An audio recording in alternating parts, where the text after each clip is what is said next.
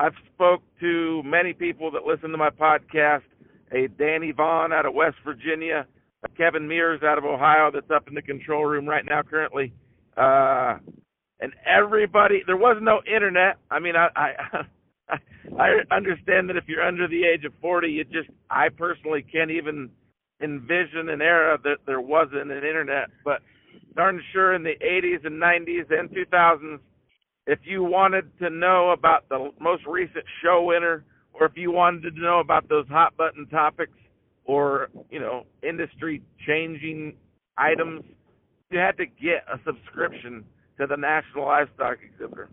So when I was about 14 years old, I had just won our county fair a couple of times, and had in the back of my mind that I wish there was a publication that could give tips and on fitting and showing cattle. Yep. When I got just briefly, Eldon, I want to put this in perspective. I know that it's a silly thing to say, but you say you won the county fair 2 times, and by my math, that makes it 1945. So the World War II is just getting over with. It's amazing just to put that in perspective on who I'm talking to today. Your knowledge and history is amazing, unlike any other guests I've had to this point. So continue on. Later, when I started to show on a state and national level and was successful, yep, I put a small ad in Drover's Journal that I was going to start a steer show publication. Subscription cost would be $15 a year, and when I got $1,000 in subscriptions I started the first publication, and it was successful from the start. I can remember 2 of the people that were instrumental in kicking it off, and that was Nolan Flessner and Bobby May, and they were well known through the industry, and because they advertised in the magazine, why it encouraged other people to cool. To advertise, and they had been good customers and ever since. I mean, just to put that in perspective, once again, just for anybody that doesn't know, Nolan Flessner and Bob May, they would be like Michael Jordan or Tom Brady advertising, being on the cover of a Wheaties cereal box. Whenever they spent some money with the National Livestock Exhibitor, it kind of made it trendy and cool, and I assume that other people in the industry wanted to stay up to their level and went and came to you and wanted to start advertising with you as well. Yes, it was a deal that people want to follow someone who is successful and be in company with them. I really miss the magazine. I'm sure you do. Simply because it kept me in the middle of things. Well, the magazine was very influential in a number of ways. I mean, you had articles. I mean, you did advertisement. I mean, people paid to advertise. That's what kept it going, or keeps any magazine going. But you had articles in there that were educational, informative, and then you had your own opinions in there that, you had all the right in the world to express it, but 99% of the time, those opinions made a difference. You know what I'm saying? I mean, just like those sale results from each state fair, I remember reading those things religiously, and I'm hearing the people involved in the fairs saying, we got to do this, we got to, so-and-so's out, what this state's outselling us. So it had a positive impact regardless of how you look at it. I always considered Illinois a purebred feedstock state. Oh, yeah. And as you go west, it was more of a commercial. Yeah, absolutely. Commercial cattle. We'll see what he gets me. I know the ones I've done with him so far. I've done a couple other podcasts with him, and you'd be surprised how many people listen to them things. And because I've had people call me and text me and say how much they enjoyed this or that. He'll get the educational, the positive sides of it, and that's what he'll use, or that's what he's been doing. So. Okay, boys, I just was a little bit late. I'm logged in. Let's get this rolling. To start Eldon Miller's interview off, or we're going to play the 1972 New York Times article that was written about Eldon's steer that won Denver. That was a Charolais that was dyed black that won the show. Just giving a historical perspective for those that hadn't listened to the Memorial Day episode back on May 31st. So here we go, and let's get this rolling. Burr Colby, you're up. All right, the Denver's champion Black Angus is found white at the root. This was in the New York Times on February 27th, 1972. It is downright embarrassing. Big Mac, the 1972 Grand Champion steer of Denver's prestigious National Western Stock Show, may be fake. The animal himself is real. He's about 1,200 pounds of beef residing temporarily in a barn in suburban Littleton and chewing his way through 30 pounds of grain a day while state and stock show officials try to figure out what happened. The problem is that Big Mac, winner of 2 major prizes at the stock show in January, was certified as an Angus steer raised in Iowa and shown in Denver for the first time. Now it appears that he is not a Black Angus at all, but instead a black-dyed white Charolais named Jeep. Jeep was raised in Colorado and has been shown at a number of other shows. With a name like Big Mac, the steer drew the attention of several owners of McDonald's hamburger stands in Colorado. The chain features a hamburger called the Big Mac. In spirited bidding with Denver's Brown Palace Hotel, the McDonald's owners won the animal for $11.40 a pound, or $14,250. The highest price ever paid in the stock show's 66-year history. But the Colorado Board of Stock Inspection is holding up the money awarded to Rex Miller, 16-year-old son of Mr. and Mrs. Eldon Miller of Alta, Iowa, until the matter of Big Mac's identity is settled. It was the young Miller who showed the animal at the National Western. Charolais is a Swiss cattle breed recently gaining wide acceptance among Western cattlemen, but not accepted for competition at the National Western, which shows only Herefords, Angus, and Shorthorns. Some of the breeds may be mixed a bit, but the sire of the steer must be from one of those 3. Hair is white. Big Mac now has his facial fur clipped short and in the barns of Carl Reed, the owner of 6 McDonald's hamburger stands. His fur is growing in white. Even stronger evidence is the Lazy J, Lazy Y connected brand burned into the animal's flank. That is the brand of Skylark Ranch in Parrsvall, Colorado, according to Earl Brown, state brand commissioner. Mr. and Mrs. Ray Davis of Lamont, Colorado, said they bought Jeep, a Charolais calf from Skylark Ranch, in November of 1970. Mrs. Davis said her son Kirk, 18, attended the National Western and recognized Big Mac as Jeep, even though he had been dyed black. Once you get to know an animal, you can recognize it anywhere, Mrs. Davis said.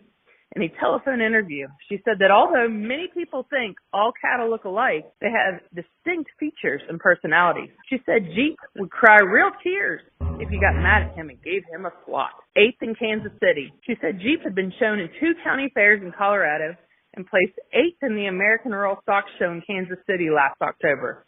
After that, she said the animal was sold to an Iowa man. Stock show officials said the Iowa man had reported that Jeep had died of hardware sickness, which comes from eating metal, particularly chunks of barbed wire fencing. Rex Miller's father, reached by telephone, declined to comment on the matter. Dying cattle, a common practice until this incident happened, has now been banned by stock show officials who could not be reached for comment. Mr. Reed said the owners of 12 of 28 McDonald's restaurants in Colorado had decided to bid for Big Mac and had hoped to show him at their restaurants to promote business. We had our meat supplier hit on in it and told him to buy it no matter what the cost, Mr. Reed said. If they hadn't named it Big Mac, we never would have thought about it. Next time, I don't care if they're naming it McDonald's Special. We're not bidding. Mr. Braun, the brand commissioner, said his attention was called to the matter when the animal hair began to look a little white at the roots. It was like a blonde woman who stayed at the stock show just a little too long, he said. Mr. Brown said the incident might clear up some questionable practices that had grown up around the showing of stock. He added, if a man is able to judge animals in a show of this magnitude, he should be able to tell an Angus from a Charolais. He said he hoped to have the matter settled in the next few weeks, though there's still talk of lawsuits. As for Mr. Reed, he said he was being razzed a bit these days by people from Burger Chef, a competitor. The Rocky Mountain News observed McDonald's may be wondering if their company is the McGraw-Hill of the meat industry. Okay, Eldon, thanks for letting us play that. So that article is from 1972 in the New York Times. Eldon Miller started the National Livestock Exhibitor in 1979, so 7 years later. Now we're going to get down to the business of the National Livestock Exhibitor, the most dominant and premier publication of the 1980s and 90s, and you guys were rocking and rolling on into the early 2000s, 2010s. So here is Eldon Miller of Afton, Iowa, joined by Matt Lautner and Bill Elliott of Illinois. You told someone one time that you knew your principles and character, and if someone didn't like you, that said more about them than it said about yourself. Can you comment on that? I think it does, and I've had people say, "Well, if you do that, they won't like you." I could care less. Right. And one of the things I was always careful about, I always tried to conduct myself, wouldn't have anything to criticize.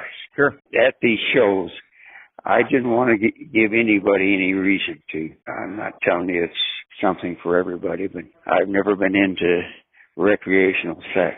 It's other people's business what they do. This is covering all bases, partner. Ah, that's fine. I do want to hit the morals and principles and character line of questioning one more.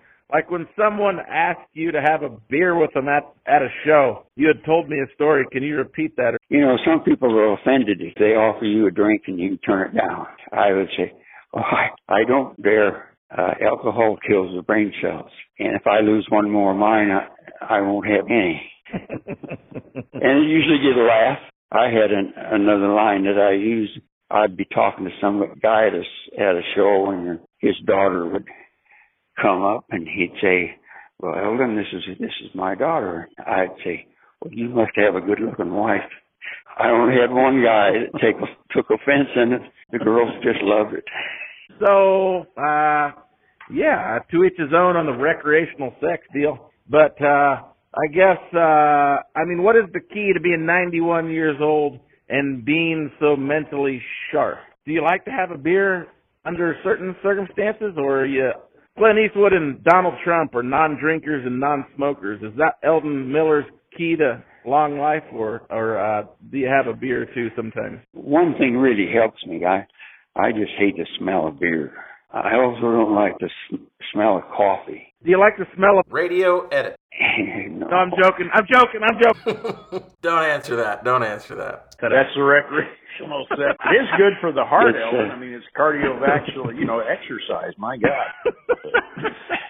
All right, let's get back on track. I'm sorry for screwing around there for a second. But you are 91, and I will take good, clean living tips from Eldon Miller any day of the week. I don't appear to be 91. Okay, here's a little bit of comparison on food. In 1931, Ohio spring lamb was 17 cents a pound. Sliced bake ham, 39 cents a pound. A dozen eggs cost 18 cents. Bananas cost 19 cents for 4 pounds. Spinach was 5 cents a pound. Applesauce, 20 cents for 3 cans. Bacon was 38 cents a pound. Bread, 8 cents per loaf. Ketchup, 9 cents. Lettuce, 9 cents a head. Potatoes, 18 cents for 10 pounds. Sugar was 49 cents for 10 pounds. Oranges, 14 for 25 cents. Chuck roast, 15 cents per pound. A hot dog was 8 cents per pound. Best steak was 22 cents per pound. You're from way back, Eldon. You are old school cool. I was down in Kansas City. They had lunch there for the champ steers. And Jerome Settle's wife, a sorority sister, and she was serving there. And she said, "Oh, Eldon," she said, "you haven't changed in 20 years. And I said, "I have." And I said, "You don't realize." She said, "Well, you haven't." And I said, "Well, that comes from hard work, clean living, a clear conscience, and pure thoughts." You're starting to sound like a TV preacher instead of an FBI agent now. Yeah. You could have collected money for that, Eldon. Get up there and preach a little bit, for Christ's sake. The lady standing, I said, guys usually laugh when they hear that last one. And the lady standing next to her said, "Is that because they know you?" I said, "No, it's because they know themselves." Gotcha. Sort of commentary right there. Hey, Matt, I do have a comment for Eldon, and I want you to include this because Sure. Talking about all the good things he's done. I was just like maybe junior high school, but I was at the International in Chicago the first time I met Eldon, okay? And Eldon and I talked about this here the other day or a while back or whatever, but he had this blue roan steer in the stalls, and he was clipping on him. And, I mean, this steer was... In fact, Eldon, I think that steer would have done pretty good today because, I mean, he had a big back and a huge butt and just stout as could be. But I was watching Eldon clip because I'm just a kid trying to learn, you know. And I will say this, every question... I mean, Eldon was busy clipping this steer because, you know, he was getting ready for the show. But every question that I asked him, he took the time to answer me and to mentor a kid. He didn't even know me, you know, at that time. We just met. But I was totally impressed with Eldon Miller because he was willing to help the next generation, if you will, to take over, you know, and I was just really, really impressed. In fact, I think I wanted to buy that steer, but you told me you were taking him to Fort Worth or someplace, but he was awesome. I can still see him in my mind, but I've always looked up to Eldon because, like I said, I know he's helped hundreds of maybe thousands of other people, but I was totally impressed by the fact that he took time for little old me just to answer my questions and help me out. And Eldon, I want to tell you right now, I thank you for that because it's meant a lot to me, and it's just one of the many things along the way that I've learned to be successful for whatever that is, but I've really, really appreciated it. Well, thank you. Just if we're telling your biography, Eldon, how many times have you been married or whatever? I don't know nothing about your personal family life. How many kids do you have? 6. 6 kids. No kidding. That was recreational sex, Matt. You know, he had 6 kids. That's right. So one wife? Yes.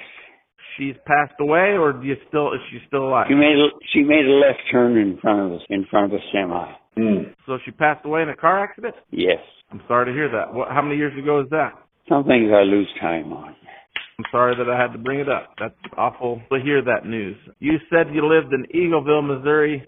When did you move to Afton, and were you always close with Shorthorns? Like, I know Questing Hills Land and Livestock. I believe that's what your farm name is. I think of the breed Shorthorns because you've always been closely tied to them. Well, I did for a long time. I'll tell you, the leadership of some of these breed associations has not been too good. Tell you over the years. I'll tell you a short story, and you know this guy, Johnny Hook.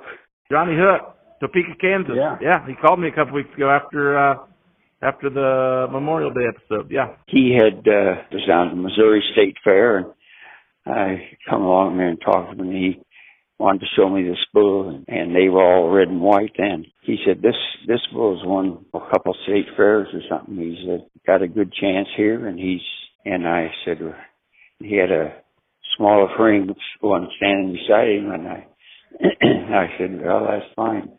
But the commercial man will like the other one. And I run into him later, and he said, you were right. The commercial man all like the smaller framed bull. We had leadership with the Key Association, and I like Key cattle. Really changes them as much as anything, and of course they should, as extreme as they are. But one thing I'll say, a little bit of Key goes a long way, though. We don't need no purebred Keys. No, we don't. There were Key cattle in this country, purebreds, after a few years after they were first brought over, that were really good kind of cattle. The commercial man would just love them. If they just would have tied into them, that breed could be going today. Of course, their cattle are good because they've put enough Angus in them that they've made some awful good cattle. There wasn't a breed other than Chianita that could change in one generation any faster than Chianita. One cross, you could see a bigger change than any of the other European cattle that have been brought over. But there were purebred cattle but they weren't popular. I know when Horsley's were doing so good with their cattle.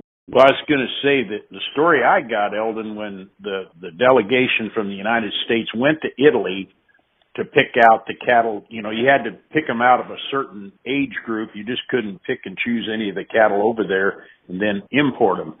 But at the time, the Chianina thing really got popular was when we were just trying to get cattle as big as we could get them. And of course, they were the biggest of anything on the planet. There were cattle genetics left in Italy that were thicker, which would be more suitable and more acceptable today. And then, of course, the other story, I heard this from some of the old guys that went over there. The Italians, everybody was scared to death of Chianinas on their disposition, but they kind of offered up some of the pedigree lines or genetic lines of the cattle that were a little bit more, had a little more wilder disposition, if you will, and they were glad to get rid of them. What we used here in this country and Matt remembers that too, I know, just made the huge difference. And like Matt just said, a little bit of key goes a long, long way. Believe me. Yeah, like in the Shorthorns, they had a survey here several years ago. They wanted breeders to list what their first, second, third that the breed should work on. And number one was calving ease.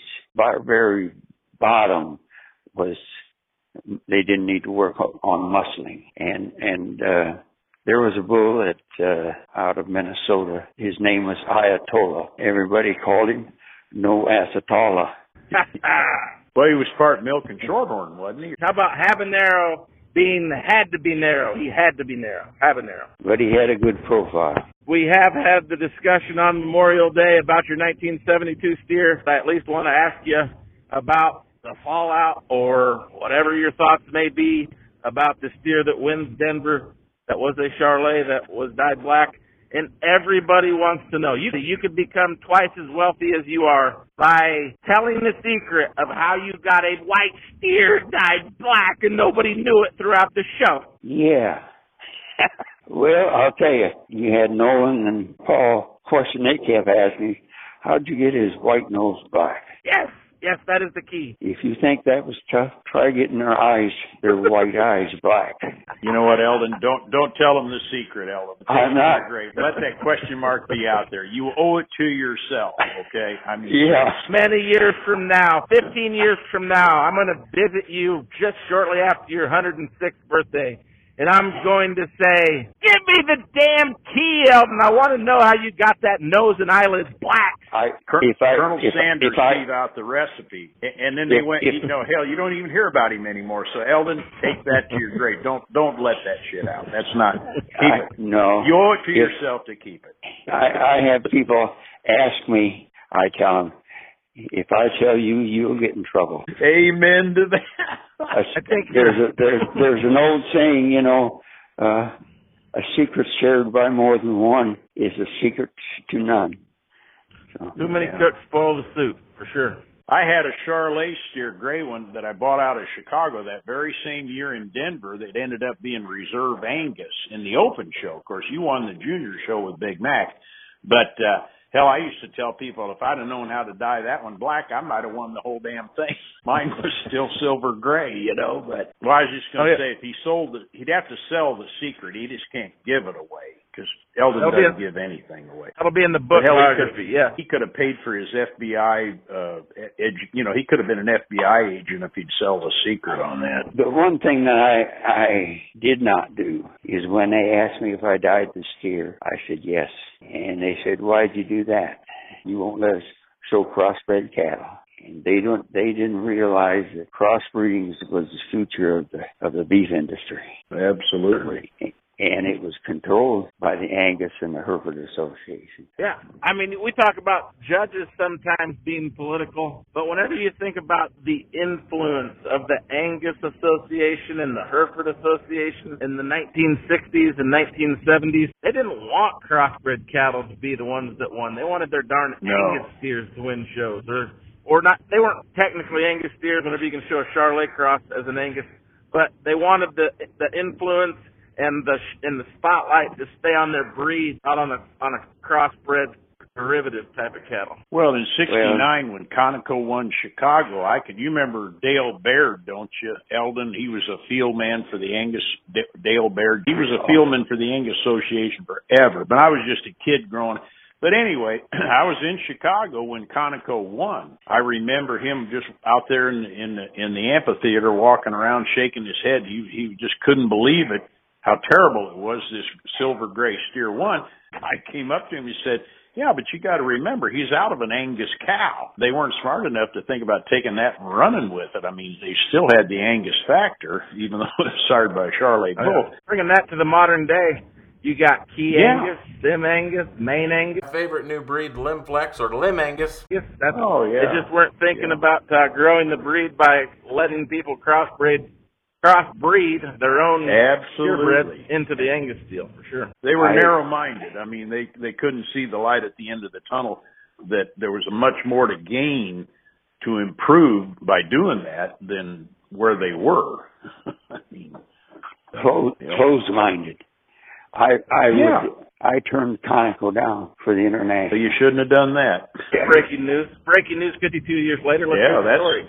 That's a news flash. I'll tell you, I judged the Shorthorn Show, Illinois State Shorthorn Show, and Gary Linsengraff approached me after the show, and he said, "We've got a good steer, and he's too big for my boy to handle. Would you be interested in showing him on shares?" And I said, "Well, take a look at him." And so we stayed. One of my boys was with me. We stayed overnight. In the morning, we went out and looked at that steer, and I said, "He's pretty good steer." But now this is in June. I've got to give myself an excuse. And to me, he came across as being coarse. He was heavy boned. I thought we had two better steers in the barn than him. They can change in a few months, I always say whenever you miss out or you misevaluate or whatever, sometimes that big fish gets away, though, sometimes. Don't tell him, Eldon. Anyways, take it to the grave. And we talked the other day, you're a long ways from going to the old party in the graveyard. I feel that. You're going to be around for a while, but keep that secret with you. I don't even want you to tell me. If you tell anybody, tell me. The day that you send your cows to the sale barn, that's the day that you aren't going to get out of bed hustling, Eldon. So don't ever sell your cows. No. Keep them cows. Well, I want to be involved. 91 years old. How many cows do you own, Eldon? 100. 91 years old, owning 100 cows. That is freaking amazing. Good job. Steer I sent to Nolan. Buchan's won the state fair with him. I remember that. I had stopped at the guy's place, and he had to look at his calves, and somebody recommended I go stop there. It was when the limousines were just coming in. This guy said, well, him and his hired help was just going in for dinner. And he said, well, we just fed. Calves are down there. Go take a look. And I went down, and they had a concrete bunk and a concrete apron. And the walk started on one end, and those cattle, there's about 200 head. Those cattle just turned around, one right after another. We looked at them, and I said, one turned around, and I said, there he is. And my boy said, you haven't seen his butt yet. I said, no, but I've seen his head. That's all I need to see. There you go. And he won both shows at the Illinois State Fair. And everybody's got something that they look for, put some emphasis on. As type changes, why that changes. We covered a lot of things. I didn't get things that I wanted, but you kind of... It'd be like me. I mean, to go back and recant everything would take more than a couple hours, so yeah, I've had people ask me about writing a book, and I said, geez, I don't know where I'd start. Well, I know where I'd start, but I just know where the hell I'd end up. I guess that would take a while, Yeah. But the one thing that I probably didn't emphasize enough, and I didn't want to, I don't want to come across that it was all me, because it wasn't, but it was so many people played a part in it, Oh yeah. But I will say that success breeds success. And, absolutely. You build on what you have done. Some of them are on quicksand. No, I've had concrete. I've had people, the younger folks, they say, well, you're living in the past, Elliott. You did a bunch of winning in the 70s and the 80s and some in the 90s, and well, we still try to keep up. But anyway, they say, well, you're living in the past. You won the state fair 3 times out of 5 years and did this, did that. But I said, you know what? at least I got those memories and I got the trophies on the wall to prove it. And I said, you guys you haven't done that yet. So, yeah. But, I'm like you. Like I said, I learned a lot from you because, if you don't kind of try to help educate or steer young folks in the right direction, somebody's got to teach them or tell them, So we were talking the other day about overaging cattle, and again, I'm with you. I don't agree with it. I think it's wrong. Particularly, steers are one thing. They're a terminal end product. But even at that, with that said, if you can't play it straight, why even bother? But in the breeding stock, that's something that other people would use genetics or whatever for years to come. And to me, that's even worse. On the other side of the coin, particularly the politics thing in the ring, it's like the Angus show years ago in Chicago. Ankeny, would win. And a lot of times the bulls they sold, they didn't sire cattle that looked like them. I remember people telling me that. And a lot of times they get judges that was fixing to have a sale, and so they would use the folks that they thought would be coming to their sale they would take care of those folks, and of course then their sale would reflect pretty much how they judged at Chicago, So, politics in the show ring has been with us forever and probably not ever going to change, but, we just have to deal with it the best we can. SAZ that has these 1,000-pound weaning weights, I know guys use their semen. They don't produce and grow like their cattle do. But I was told that, and I know a guy that worked there for years. I'd like to visit with him sometime. I was told, not by him, but I was told that about 4 times a day, those cows are on full feed, and they chase them up. They chase them all up to the bunk, so they'll eat a little more. Okay, Eldon, before we get going with your next point, I just wanted to ask you a series of questions. Showbox Magazine, friend or foe of the National Livestock Exhibitor? And just as a point of record, Showbox was started by Billy Rash and Cherie Rash Caraba. I had no problem with it. Good. Show Circuit Magazine, friend or foe? And just as a point of record, Show Circuit Magazine was started by Roland Shoemaker in the early 90s out of East Central Illinois. Well, I do have a problem there because... Okay, this is important. You had told me that one of your longtime employees sold what to Roland Shoemaker? My mailing list from one of my longtime employees, and that mailing list would come under intellectual property, and he should have known, if he did not, that would be a felony because of the value. If it had not been the fact, my employee that did this, I hate to use the word theft, but I don't know what, but some... This many years later, maybe it just needs to be stated that was a valuable MFer to own, the National Livestock Exhibitor's mailing list. Yeah, moving on, here's another question. I doubt that you'll remember specifically, but I'll ask the question anyway. Largest number of pages ever printed in a single issue of the National Livestock Exhibitor. Did you ever break 500 or 600, or what was the biggest one in your estimate? I can't give you an answer. I don't know what the number is, but I guarantee you your August issues through the 90s was like the heaviest paperweight of all time. It was big.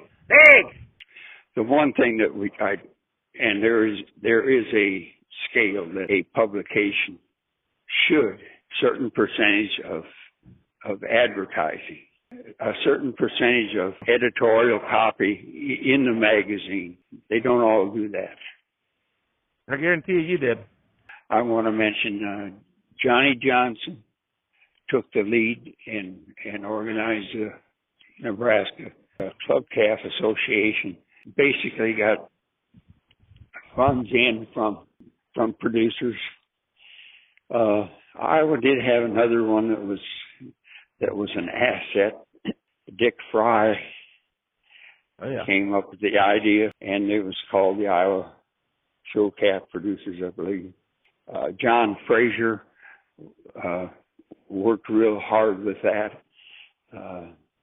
He became involved basically at the Iowa State Fair. They were supposed to get, or Iowa Beef Expo, they were supposed to get $500, and they didn't get. His boy Jerry didn't get paid. It was about 6 months went by, and he called me, and I called the editor or the manager of the expo, and they sent him a check and said it was an oversight, but Jerry was just afraid they weren't going to do it. Oh, just briefly on your Nebraska Club Calf Producers list and the Iowa Show Calf Producers, in my humble opinion, the breeder maps that you would have put out was like before the internet. That's what changed the world in terms of show cattle or whatever. Because, I mean, if you're Dwayne Hilbert or Fred Hartman, you knew where all these breeders were. But just for Ma and Pa Joe Farmer from Illinois to find somebody in western Iowa at Dunlap or Washington Springs at South Dakota or the Northeast Nebraska Club Calf Producers Group, those maps, mapping people out on the map, that truly changed the game in terms of finding breeders. Before the internet, I just think that was a big deal. So, what are your thoughts on the internet era? I mean, comparing all print, nobody knew about the internet. I mean, do you think it's a good thing? Do you think it's soured the industry? How do you think? What is your thought being the owner of the National Livestock Exhibitor?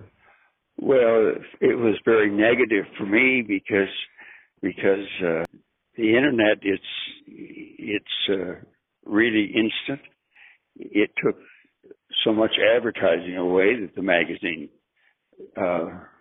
really wasn't profitable. Sure. I didn't ever think people would buy show steers off a picture. Sure. But that's because I'm old school, really old school.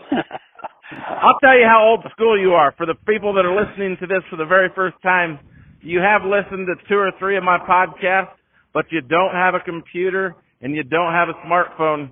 So I actually laid my kids' phone down on my computer, turned on the podcast or 2 that you're interested in listening to, and you listened through the phone to a couple of podcasts we did a month and a half ago. So you are old school cool, Eldon Miller. I'll promise you that. Yeah. Yep. So here's my last question. Here's my last question before we go down the Boyle story. If you, just thinking way back to the 40s and 50s, if you had done something besides livestock publication or livestock in general, what were your passions outside of the ag deal? Or would you have been a farmer, or what were your interests growing up way back when? Well, like I said, from the time I started showing, I was interested in show cattle. We had, way back when, at Ida Grove, Iowa, why there was a Smith's that showed carload lots in Chicago. They showed Angus cattle, and Hoffman's showed Herefords cattle, and we visited there one Sunday.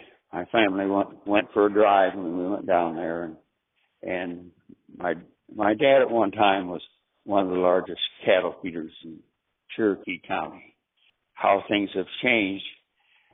This one year he had, like I say, he was one of the largest cattle feeders, I think the 3rd largest, and he had 112 head. And look where that business is going. Yep.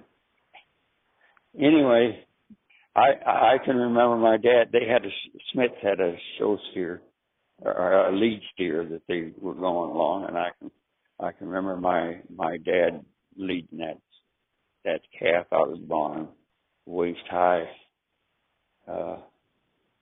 steers, and that's probably my first recognition of show cattle, and I was quite young. We had used to be the drive shaft for a car would leave a hump down the center of the car, and I can remember standing on that hump on the back seat and seeing him lead that calf out. All right, go ahead with your Iowa Beef Expo story, or the Boyle story, if you will. Pat Boyle was the first manager of the Iowa Beef Expo. When John Fraser called, was telling me about this, they didn't get paid. Why? So I started looking into a little bit on what Pat Boyle had said one time at a board meeting, that if it had not been for the junior show, the expo would be operating at a deficit. Looked into this, and there's some things that just didn't add up. They had a permanent treasurer, and nice guy, but not qualified to be the treasurer. The expo catalog had been mailed out of Spencer post office, and I called the post office in Spencer and asked if I could see their statement of mailing, or if they could send me their statement of mailing. And the postmaster said, "Sure," he said, "but it'll cost you." I said, "How much?" And he said, $3. Why, there is no way in the world you could, on a telephone call from some voice they don't know, could you ever get a statement of mailing from somebody today. But anyway, they sent it.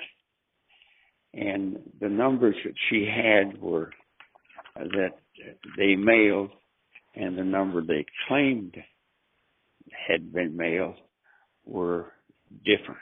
That expo catalog went to a lot of people because it went to previous buyers and previous consigners at the state fair, as well as all the members of the Iowa Cattlemen's Association. I called the printer who all the expo catalogs went to. He gave me a number. I didn't think it made sense. Pat Boyle had said that she had taken 600 to Denver to hand out, and she had taken 300 to the expo to hand out. So what did the printer say, Eldon? Or how many did you send to the expo? And he said 23. Pat Boyle had said that she had 600 sent there. He'd sent magazines to Denver, to hand out at the National Western. I called the Limousine Association because I knew that's where they would have gone. And then the person I talked to didn't know anything about it. The maintenance man would know. She gave me a number and I called him. He said, yeah, I remember them. He said, they sit around here for a while, and after the show was over, I threw them out. She would not tell the truth on anything. I asked if they had done an audit on the finances, and they said, well, they hadn't, but they'd have the Iowa Cattlemen's that do one. They did one. I went to the next meeting, and they said everything was fine.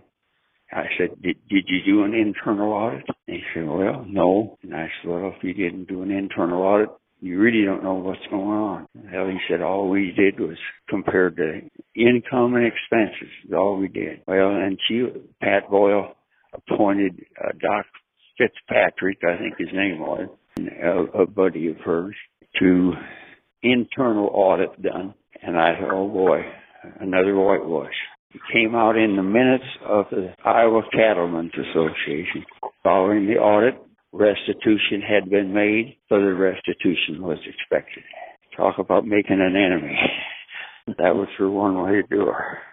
And we had started this Iowa Point Show. She thought I was getting too much good out of that. She started the Cattlemen's Junior Association. Took it away from me. So. No kidding. I did not know that. So the IJBBA replaced your point show system back in the 80s. That's just history right there. Yeah, and Eldon would have made a good FBI agent, really. I mean, from what I'm hearing, you could have done that along with the Livestock Exhibitor. The FBI could have used you for solving all these problems, Eldon. Eldon, I don't know how much you've heard about it from the last election, but you should have been an FBI investigator and got to the bottom of the stolen election of 2020. There you go. I'd like to have access to Hunter's laptop, I'll tell you that. I can send you a website, and you'd see more than you'd want to see, Eldon. Eldon's probably seen it all, but he probably hasn't seen that. He'd want to see the paper trail stuff, though. He wouldn't want to see all those sick pictures. I guarantee you, from what he's been telling us, he would have gotten to the bottom of it a lot sooner than what they're doing, you know. There's a lot of truth to following the money trail. When I called the printer, I introduced myself as being on the board of the Iowa Beef Expo. And he says, "What's your name?" And I gave him the name of the first name that popped into my head. Oh! This guy told me later, I don't know what the hell I did to her, but boy, she sure got it in for me. And I never did tell anybody whose name it was. But he was a good guy. I'll give you an example. There were people serving on the board that had never seen the bylaws of the Beef Expo. They had never seen what her salary was. She would appoint a sale committee to get those. And Lyle Herring represented the Angus breed, and he was on the board. Most of them served for 2 years, and then the State Breed Association would appoint somebody else. When it came to nominate someone to be the vice president, he said, "I nominate Kent Crothers for vice president, and I move that nomination cease." Well, there had already been about 5 of the guys had gotten together and trying to get rid of Boyle. I think it was Bedwell. We want to make another nomination. Pat says, "Well, why do you want to do that? Committee's already nominated somebody." Anyway, they voted in, and Bedwell got on the board at that time. It was run more like a junior high election than it was a... Well, you got that wrong, mister. It was run more like a national presidential election in 2020. Yeah. Do you think bookkeeping and things along those lines needed more policing, or do you feel like you served any purpose in terms of politics in the show ring, or what activism roles do you see most that you would have traveled down most often? I want to do podcasts on my experiences as judges. We'll save that one next week or whenever you have more time. I know as far as your magazine, I remember, Eldon, you used to print, and I thought it was really a positive move, but after the state fairs, I think Matt brought up about the state fair issue of the National Livestock Exhibitor. Eldon would print the sale results from each state fair, and you could kind of go down the list which states were doing better or making them bring more money.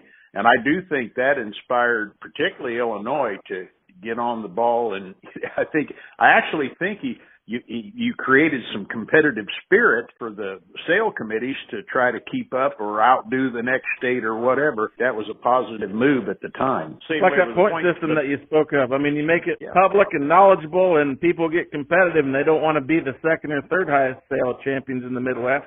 They want to be number one. Well, competition is good. There was a psychiatrist Extension listened to.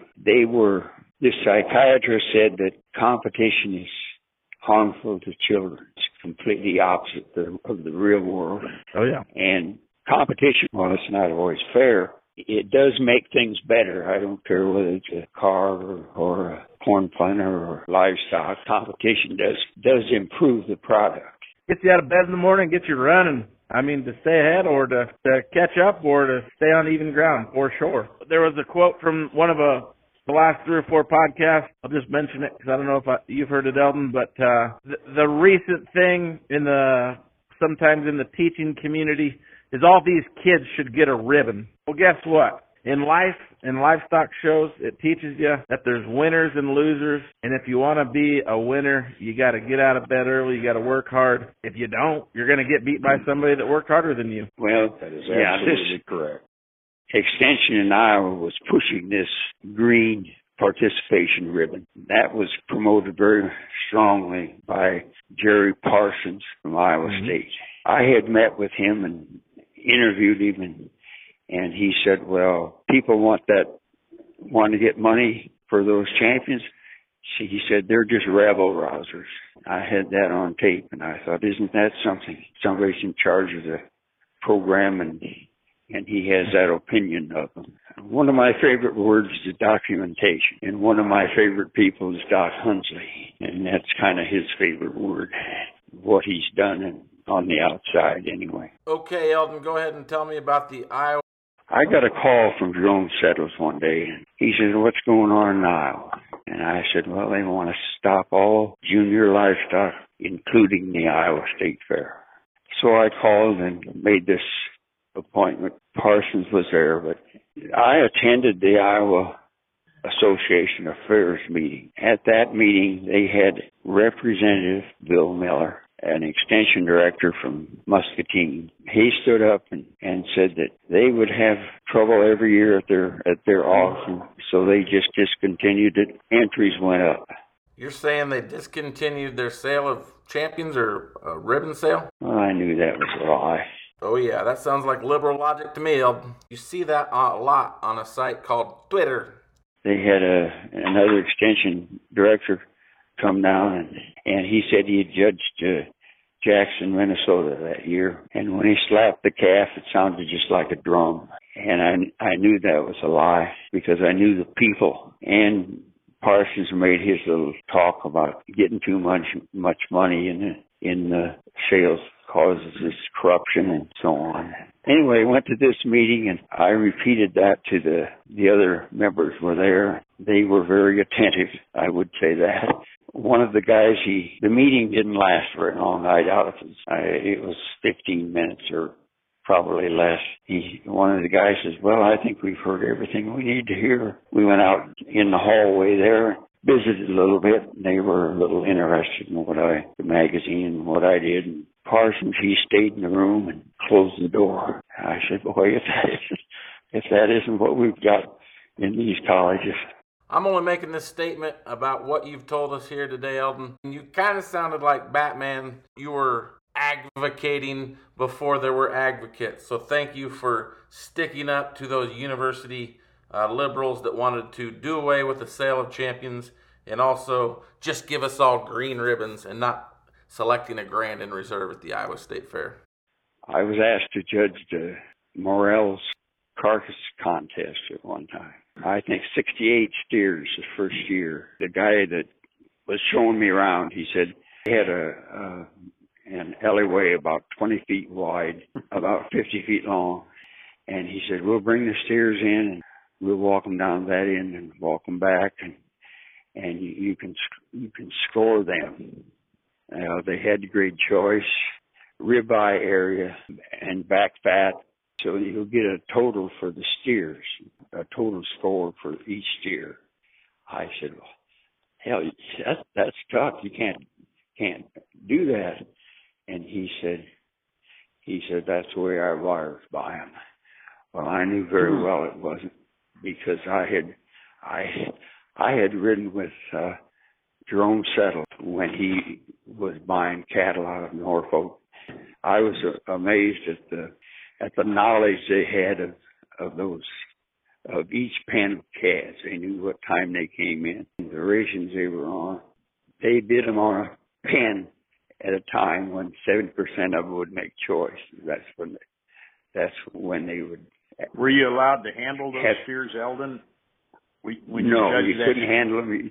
I had judge carcass shows at county fairs where you handle them. Well, I was judging a show in northeast Iowa, so I stayed over and I went to the awards banquet. And Bob Lewis, which is Joe Lewis's nephew, we went down to the cooler. But the first thing I saw Bob, I said, well, how did I do? He said, well, you kept one in the top 10. I said, one? And he said, well, that's good. The guy last year didn't get any. So anyway, I did so good they asked me back. So the next year, I got 4 stayed in the top 10. I told Bob, I said, well, I did a little better, didn't I? Yeah, he said, 3 guys are judged ahead of you. In 5 years, they got 3 steers to stay in the top 10. I'll be darned. Don Good, Miles McKee, and Jack Frost were the previous judges. Okay, I'm smart enough to know that you're talking about people right there, but Miles McKee and Jack Frost, I believe that's a cow and a bull that I'm aware of. Well, that's pretty good company. At least Don Good was probably a judge that judged some lots of major shows. And all 3 of those guys judged a lot of major shows. Well, I was wanting to ask Eldon, do you remember the show at Webster City, Iowa? And I want to say it was kind of in the spring of the year, but these were, when you were talking about the show you judged, for carcass, but this was a regular steer show. I think the steers were fitted, but when you got to the ring, they had to turn them loose. In other words, they were fitted, clipped, whatever, but whoever was judging judged them loose, and I don't remember when that show stopped, but I was never at it, but I always heard about it, and I didn't know if you'd been there or had any knowledge of that show or remembered it or not, but I believe it was at Webster City. Do you remember that, Eldon? Or because you were jocking steers back then about the time I was wanting to. But it was kind of one of the last shows when all the shows in the country were open. I'm talking Texas. There was you'd go to Kansas City, then Chicago, then to Denver, and then everybody'd head south. And I want to say, and then there was that deal in Louisville. They called it the Bourbon Beef Show. You remember that? I showed there. But that deal at Webster City, they turned them loose. I mean, you fitted them. They were clipped and fitted. But the reason for it was, of course, it gets back to that old thing, politics. They thought, well, if nobody's leading them, it makes it a fair playing field. But I don't know what they call it. Everybody just called it Webster City is what I recall. I was living in Missouri at that time, and I received several calls from people that lived there or that showed there at the Missouri State Fair. They'd complain about the sale of champions. Champion steer would bring about $2,000. The lamb might bring $500, and the pig bring $200. And so I called the state fair and talked to Marion Lucas, who was a manager there at that time. I told him what I'd like to see better prices there, and he said that, well, he'd like to see higher prices too. I said, if you can put power there in Missouri together, I think I could get Bob Volk to come down and speak to the group.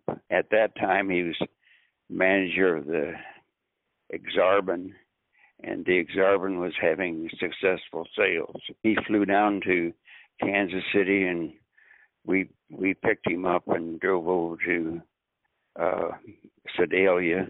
Marion got the secretary of the Missouri Chamber of Commerce and Larry Mead, who published a sheep publication, head of 4-H in Missouri and the head of FFA in Missouri. When Bob presented really an upbeat presentation where he said it was so much of it was a matter of giving recognition and publicity to the buyer. And at that time, why they had started to televise the sale at Exarban, and it had been a tremendous boost to the prices that were paid. Secretary of the Missouri Chamber of Commerce sent out about 3,000 letters to businesses and members of the Chamber of Commerce, and they get back about $3,000 to spend at the sale of champions. He said it doesn't go very far, and I told him if I could get the list of the chamber members, I would see if I could get the governor to send a letter asking them to attend the sale and purchase some of the champions. They agreed to do that, and they sent me the list of names. I called the governor and told him that I better back up. I sent a letter to the governor's office. There's a Governor Bond at that time, and I didn't get a response back. So I called the governor's office, and when you speak to one of those politicians, you normally have to go through an aide. The aide said, oh, the governor's too busy. He doesn't have time for something like that. Sometimes just the right words come. And I said, here, let me read you what I'm going to write about Governor Bond and attending the sale. I said, I'm going to write that Governor Bond was invited to attend the sale and send a letter out to prospective buyers. His response indicates his interest in Missouri agriculture and Missouri young people. It was quiet for about 3 seconds. You saying that and phrasing that to her like that, that was like a cold glass of water in the face. You're not going to receive good publicity off this, so you better start, respecting the game a little bit. No one likes to have negative things said about themselves, especially politicians, and seeing it in print. Anyway, it was quiet for about 3 seconds, and then she said, would you send us another letter? Well, that told me that the first one had gone in that little round file sitting by her desk. And so I sent him a letter by registered mail. And in about 3 days, I got a call back, and she said the governor will attend the sale, and he will send a letter out. Cool. And she said, would you tell me what we should say in the letter? Well, anyway, the letter went out. One of the people that the letter was sent to was Jerry Orchland with Orchland Farm and Home Store. He came to the sale, and he bought all 3 champion species. He paid $10 for the grand, I think $2,000 for the pig, and $3,000 for the lamb. And I talked to him after the sale. He said, when I received that letter from the governor, I realized it was something that I should do. He came back the next year. President Reagan was attending the state fair. He paid $15,000 for the champion steer. I talked to him about he had hired Scott Sloan to take those champions to his farm and to his stores, and each one of his stores are located in a county seat town. He would get free publicity from the newspaper and the radio station. He said that was the best money he'd ever spent in advertising. He said, we keep track of the number of people that enter our stores every day and the dollar amount that they spend.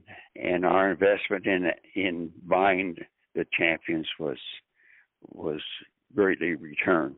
You probably felt like you were helping the industry, helping youth. Did you see reciprocation from customers liking what you were doing or doing more advertising with you, or new people finding you because of your work with State Fair Sale of Champions, or what was the feedback for the National Livestock Exhibitor? It was all favorably. The people there in Missouri were very congratulatory toward getting a change. Previously, if they got $2,000, they thought, that was about all they could get. Well, at this meeting, there was also Larry Mead, who published a sheep magazine.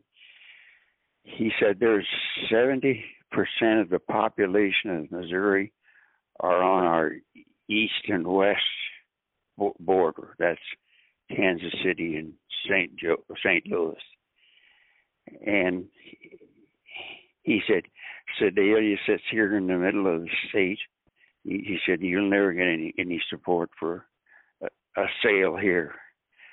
And my response was that there are more people, more businesses reside within the other places in the state other than the east and west coast.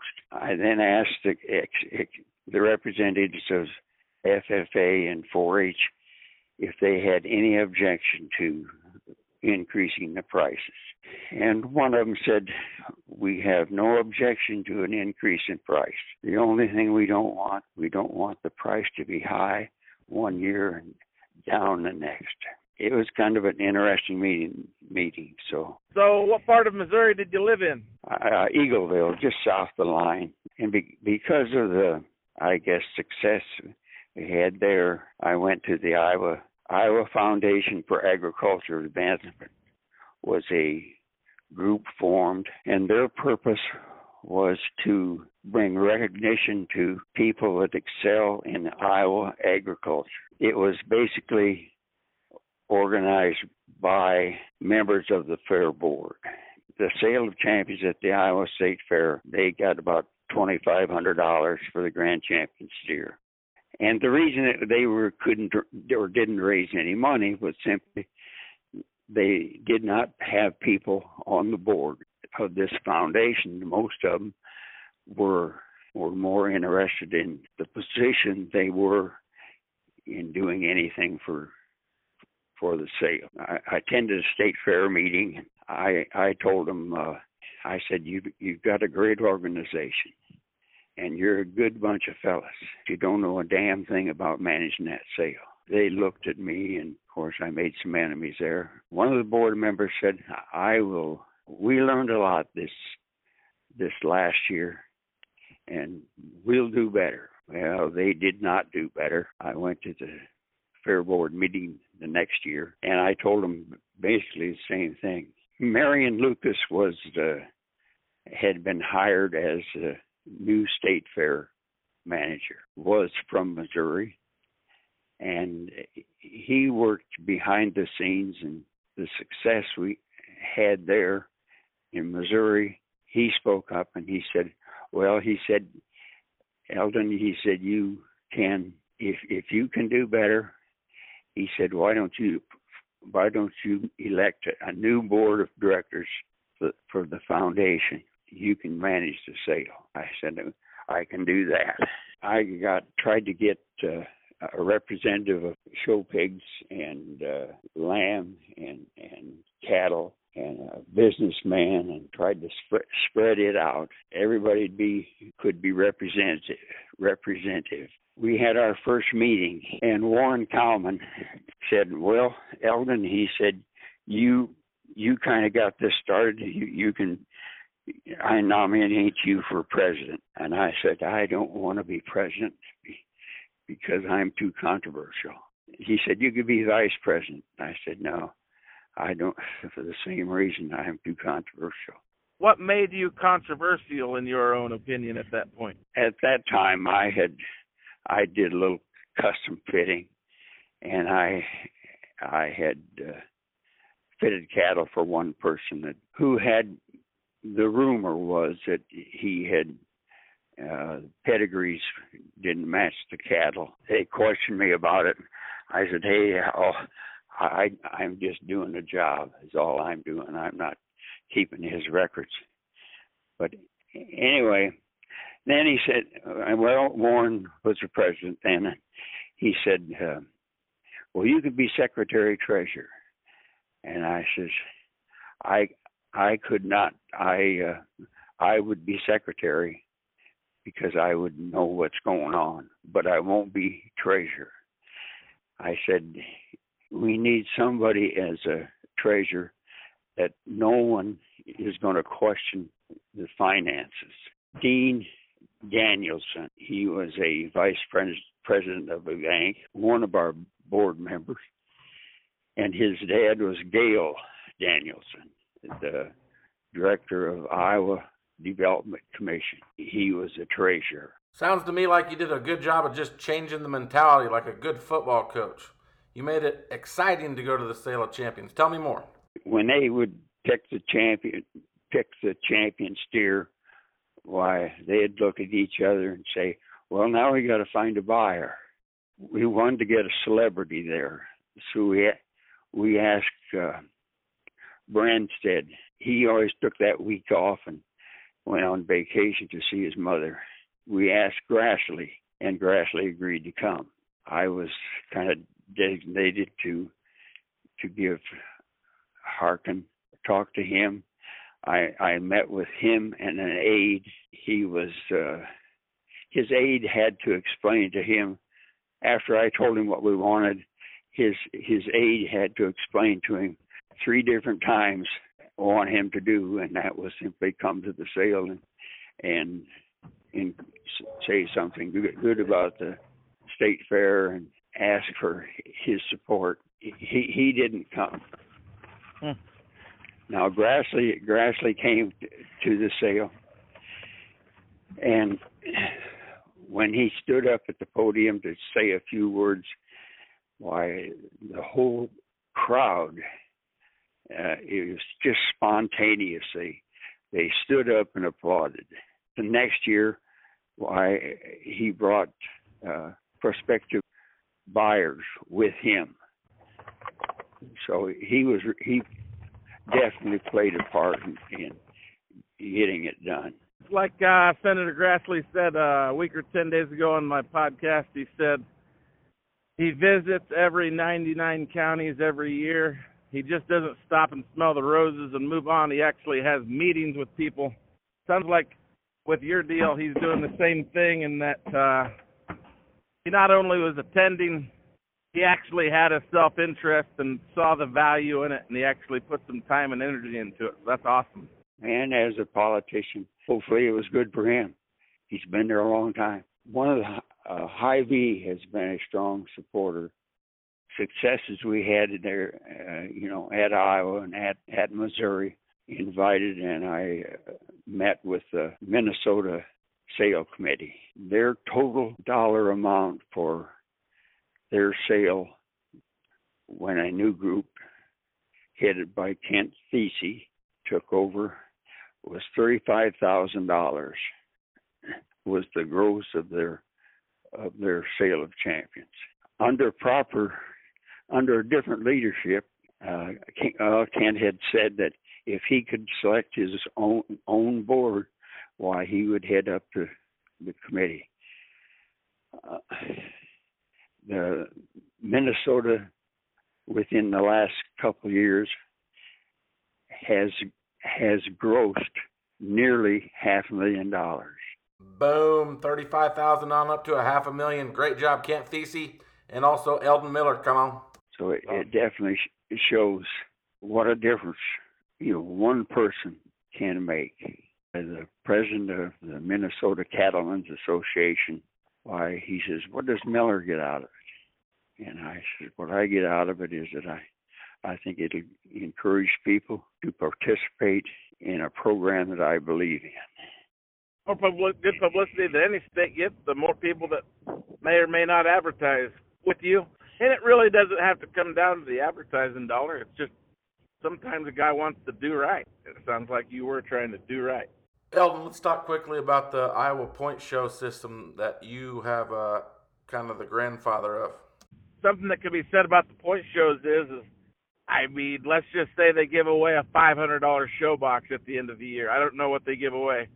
But, there's, whenever you make it a ranking system and moms and dads or grandpas and grandmas see their kid in 4th place, and just a few more shows will get them into 2nd or 3rd or 1st place, they might spend $5,000 gas and hotels and whatever else to win that $500 show box, because it becomes a competition at that point. And that's just show livestock in a nutshell, I think. Like that, those point shows, or whether even now in the modern day, we got these district shows popping up, where if you win your county fair, you go on a district. Win your district, you go on to the state district show. You get that added level of intensity. I didn't know that Eldon was part of the beginning story of the Iowa point system. Yeah. Well, you'd mentioned Illinois, and this is my recollection. Illinois had very poor sale. The grand champion steer at the Illinois State Fair Junior Show would get $500. That's what it used to be, yeah. And when I would print something negative about how poor they were treating the junior show, why, Tom Dubit, he was in charge of shows and fairs for the Illinois ag department. That's correct. And he would take... He'd take it to the fair board or even possibly the director of agriculture. But Tom Dubit, he was the superintendent of the county fairs, and so we talked about that the other day. But he was very much pro showing cattle or cattle livestock exhibitions, and he was very good for our Illinois county fairs and so on. And he held that job for quite a few years. But yeah, I think from what I recall, Eldon, you had like a little deal with questions on it. Are you in favor of this or whatever? But something had to be done to get their attention. You follow me? And you did that, receptive that they need to change something. Now I was at the state fair, Illinois State Fair.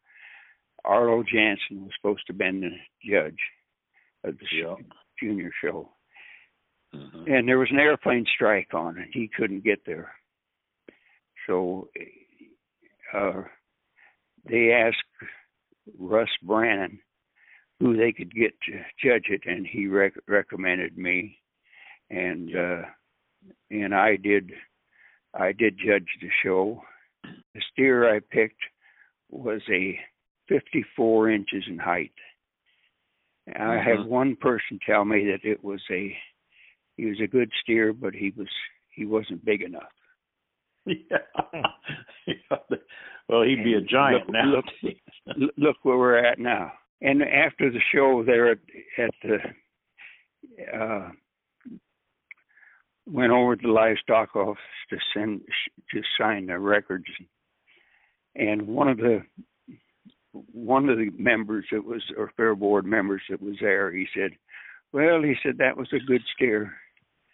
It's too bad it wasn't an Illinois steer. And I says, well, if you when you took his entry money, he became an Illinois steer. If you want the money to go to an Illinois steer, you should put the money on the junior steer, where it ought to be in the first place. And like the next year, the other day, it was on on the junior steer. That's correct. I think it was like 19. Is that where the Land of Lincoln steer oriented, or is that has there always been a Land of Lincoln steer out there?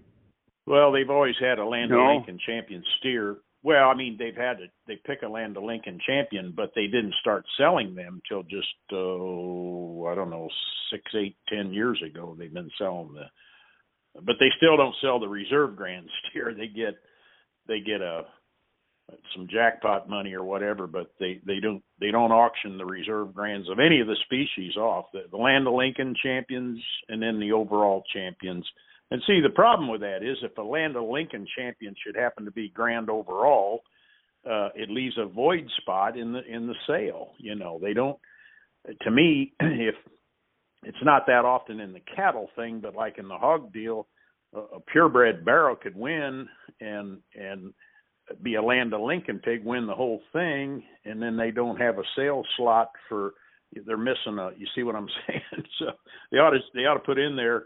The Reserve Grand, in the event that the Land of Lincoln champion wins the whole thing, they should sell the Reserve Grand animal, regardless whether it's a crossbred or But that way they keep their sales slots full or completed. So this Land of Lincoln steer, it was a steer that Todd Caldwell had sold. He worked real hard to raise money, more than they had ever gotten for a champion steer.